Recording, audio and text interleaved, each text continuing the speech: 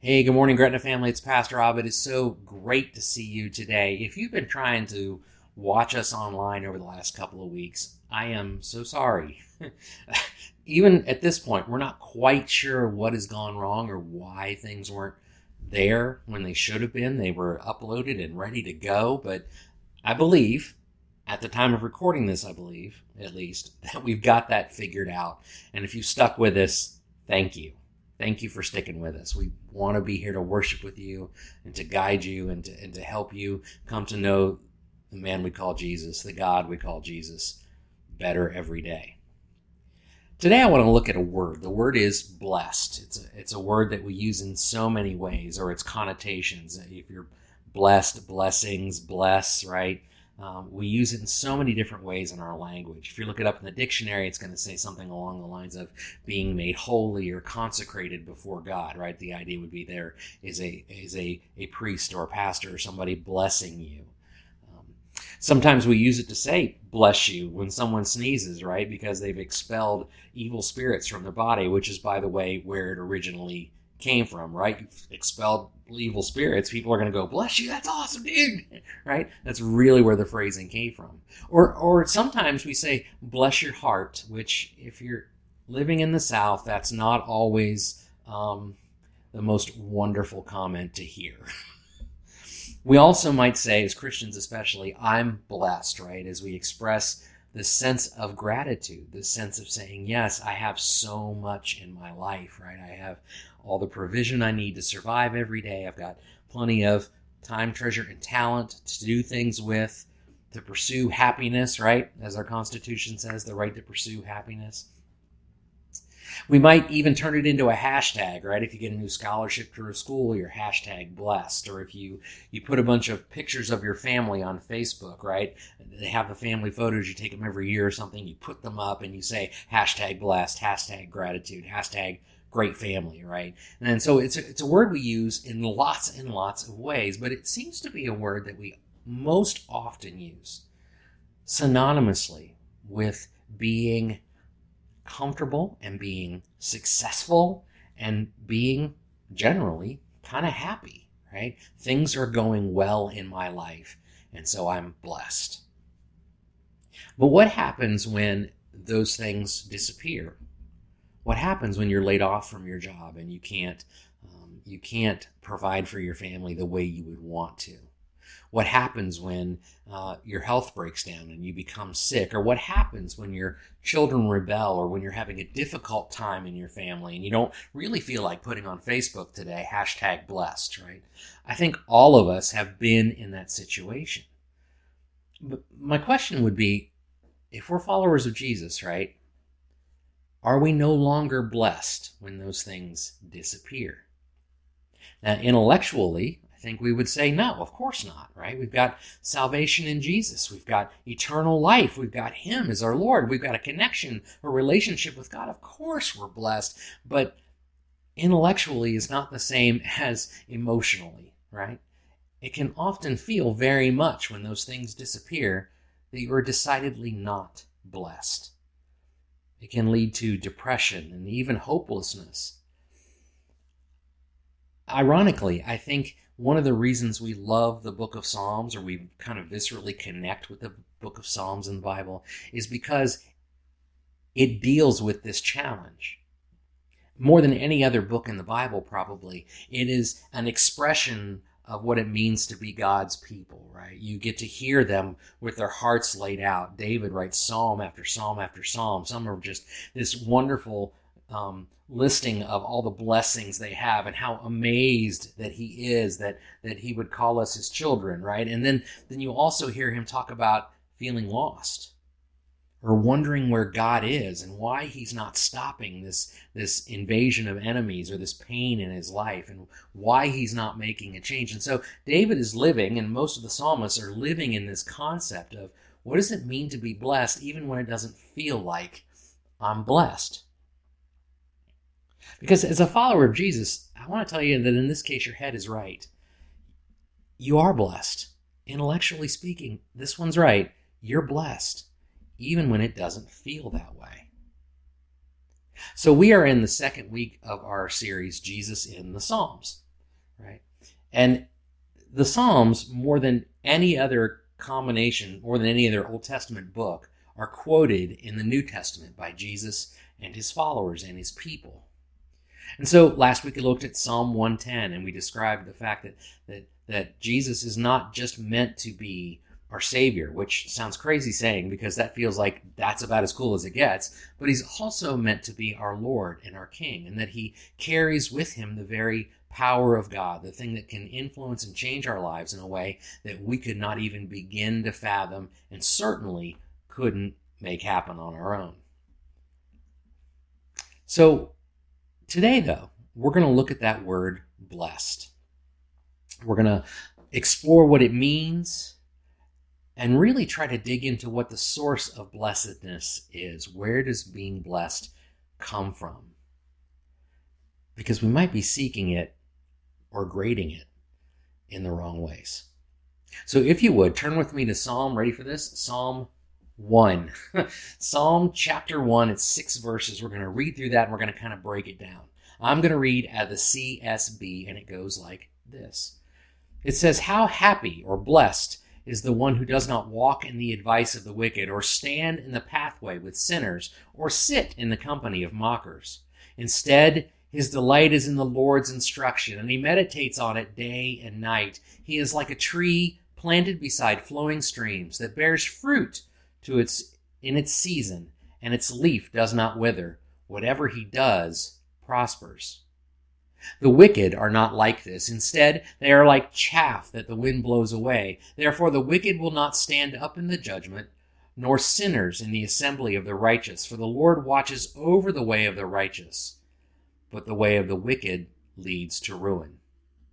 If you notice, I've got the word blessed in brackets there. It's because my translation doesn't say blessed. It says happy. But most other translations say blessed. So what gives? Well, what gives is, in the Hebrew language, those two words are one and the same. In fact, our Bibles translate them both in both ways, leaning mostly towards blessed in most occasions, but sometimes happy gets chucked in there. This is one of those moments. But it actually, the Hebrew word esher is the word, and it actually contains these two concepts in a single word. And I think that might be the source of our confusion. We link the two meanings, happiness and blessed, together, and clearly the Hebrews did, and maybe we should too, but we misunderstand how they are linked. The truth is, our world, you can look around, you can see it pretty easily. We have an obsession with being happy, with happiness. And when we're not happy, we have a tendency to get very, very angry when things are not going our way. Dennis Prager writes in his book, "Happiness is a Serious Problem," kind of equates the way we look at happiness in our world as an equation, right? It's happiness equals N times F, or happiness equals the number of fun experiences we can accumulate in a lifetime, right? And most people in his survey seem to believe that happiness and fun are virtually identical, right? That we are happy when we are having fun, and we are not happy when we are not. And if we're going to take that Hebrew word, we're going to say we are blessed when we are having fun and life is going well, and we are not blessed when we are not. Again, those two words are very, very connected. Stop with me for a second. Think of the last time you were happy, right? Or of a time you were truly happy, like overjoyed happy. What comes to mind? If you're like me and most everybody else, you migrate to a moment, right? To a fun experience. Maybe it was a trip to Disney World. Maybe it was your wedding day. Maybe it was the last time you were hanging out with the guys together. Or maybe it was the last time you played softball and won the championship. Whatever it is, if you think about the times that you are happy, chances are it's related around a fun or pleasurable experience. Now, I don't want to misunderstand here or lead us to a misunderstanding. It's okay to have fun. It's okay to find pleasure in life. In fact, we're kind of built as God's people to enjoy many, many things. But if it becomes the leader in our life, rather than God himself, we get things out of whack. And it's unfortunate when we do. When we tie our happiness to fun experiences and how many of them we can accumulate in a day, a week, a month, or a year, the things that we always look forward to and kind of pause life until we get to those moments, then our capacity for being happy and blessed is limited because it only comes for moments at a time rather than through the eternity that God promises.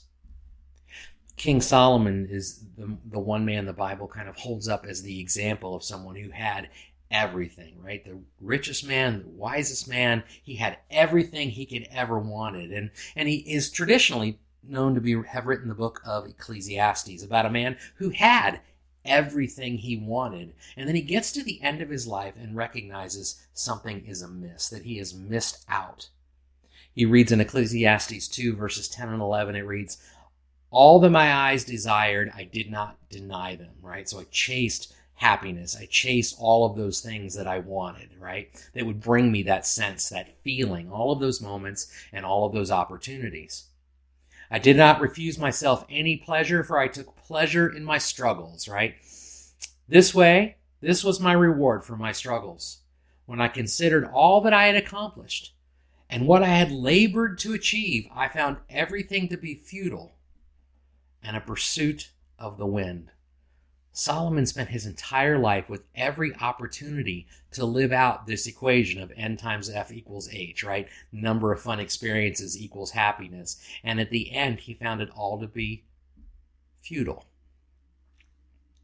Wish I could say it stopped with Solomon, but I think it very much still permeates our life today.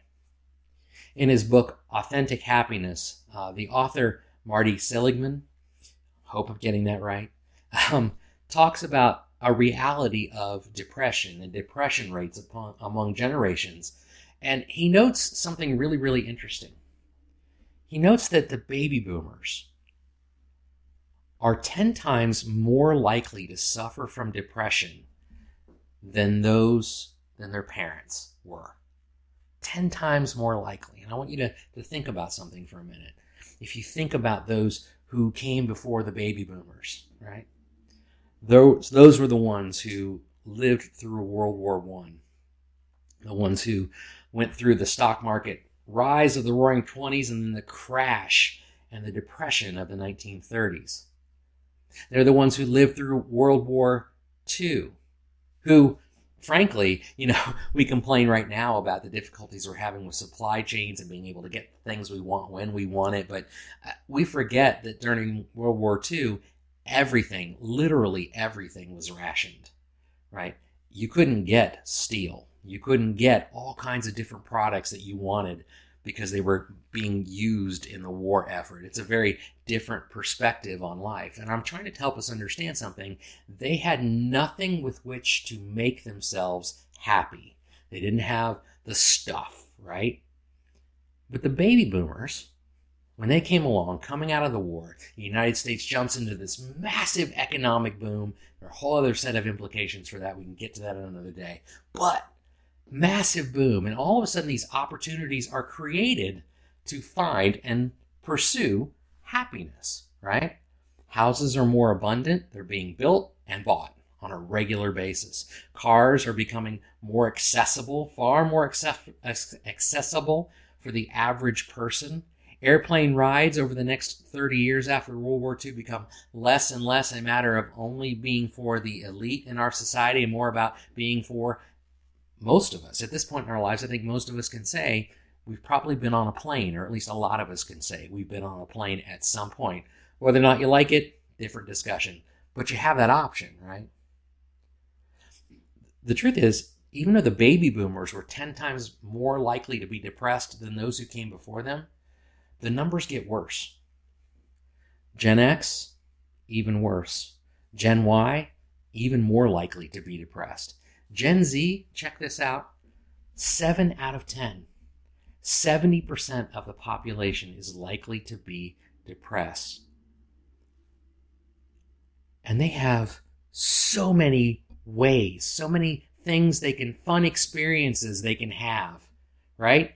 They can have thousands of fun experiences. They can make their life in our day and age, we can make our life all about fun experiences. We totally can.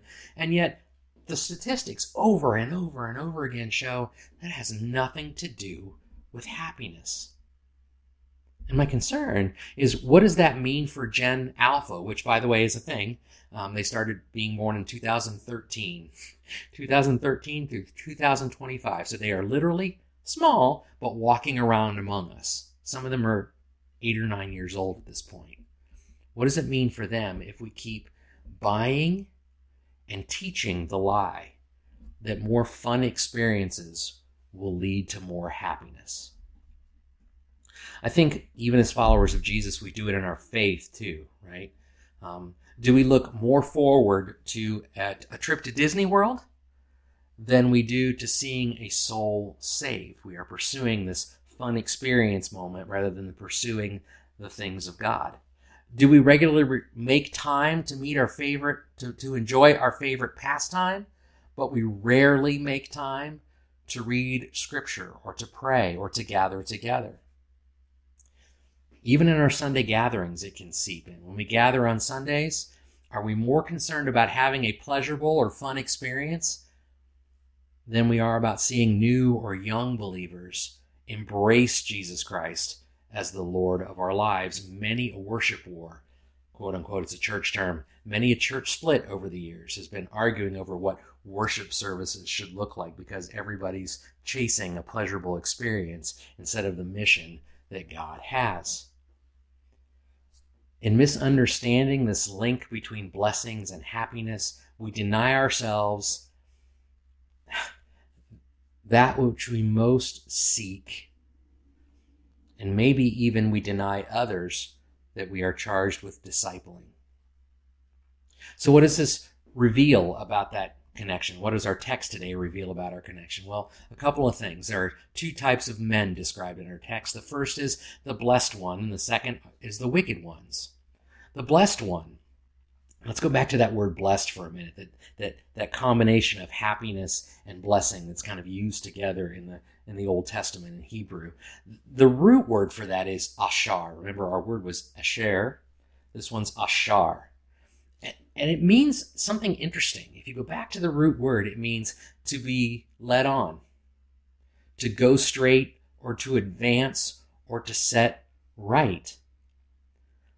The blessed one is the one who is moving forward, moving toward the Lord every day in their thoughts and their actions and their pursuits. That doesn't mean getting there. That means moving that direction, because the truth is we all start in different places. We start in different places with different backgrounds and different understandings of things.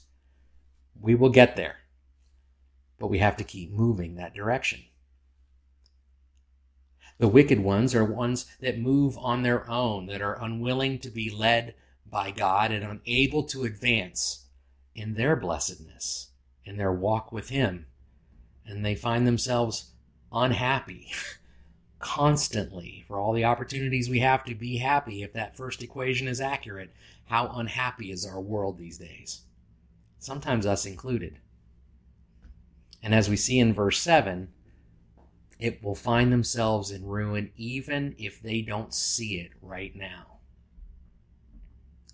The blessed one seeks counsel from the Lord regarding their thoughts, their feelings, and their priorities. And it says he is like a tree planted beside flowing streams that bears fruit in its season, and its leaf does not wither. The idea there would be, if you want to know where your happiness, how it's coming and going, staying connected to the pursuits of God, following His direction, letting Him tell us what we should think about certain things, how we should feel, and what our priorities should be, is like this permanent connection to blessedness, this permanent connection to happiness, this permanent connection to the joy that God promises. It requires that we seek His counsel. The wicked ones, on the other hand, are like chaff, right? That the wind just blows away because they are chasing moments. They're chasing moments and feelings rather than an eternity with God. So what does it mean to be blessed? It's to recognize the gift of salvation freely, given freely by God, and the newness of life that comes with it. There's somebody trying to talk to me through the door. Sorry. What is it to be blessed? Is to not be beholden to the world's idea of happiness that is so easily destroyed, but instead God's version that is eternal and unassailable. It is to unleash happiness from our circumstances so they're not connected, so that we can be the light shining in the darkness rather than letting the darkness envelop us. And it is to give ourselves over to Jesus Christ and allow him, who, by the way, is the ultimate picture of the one who is blessed, and let him write the correct equation for happiness in our hearts and our souls. If you're ready to unchain your happiness from your circumstances and be blessed by the Lord Jesus Christ, let us know. We are here to help you. We are here to guide you, and we are here to help you walk closer and closer to him with each and every day. May the Lord bless you and keep you. May his face shine upon you and he be gracious to you. May he grant you favor and give you peace. God bless.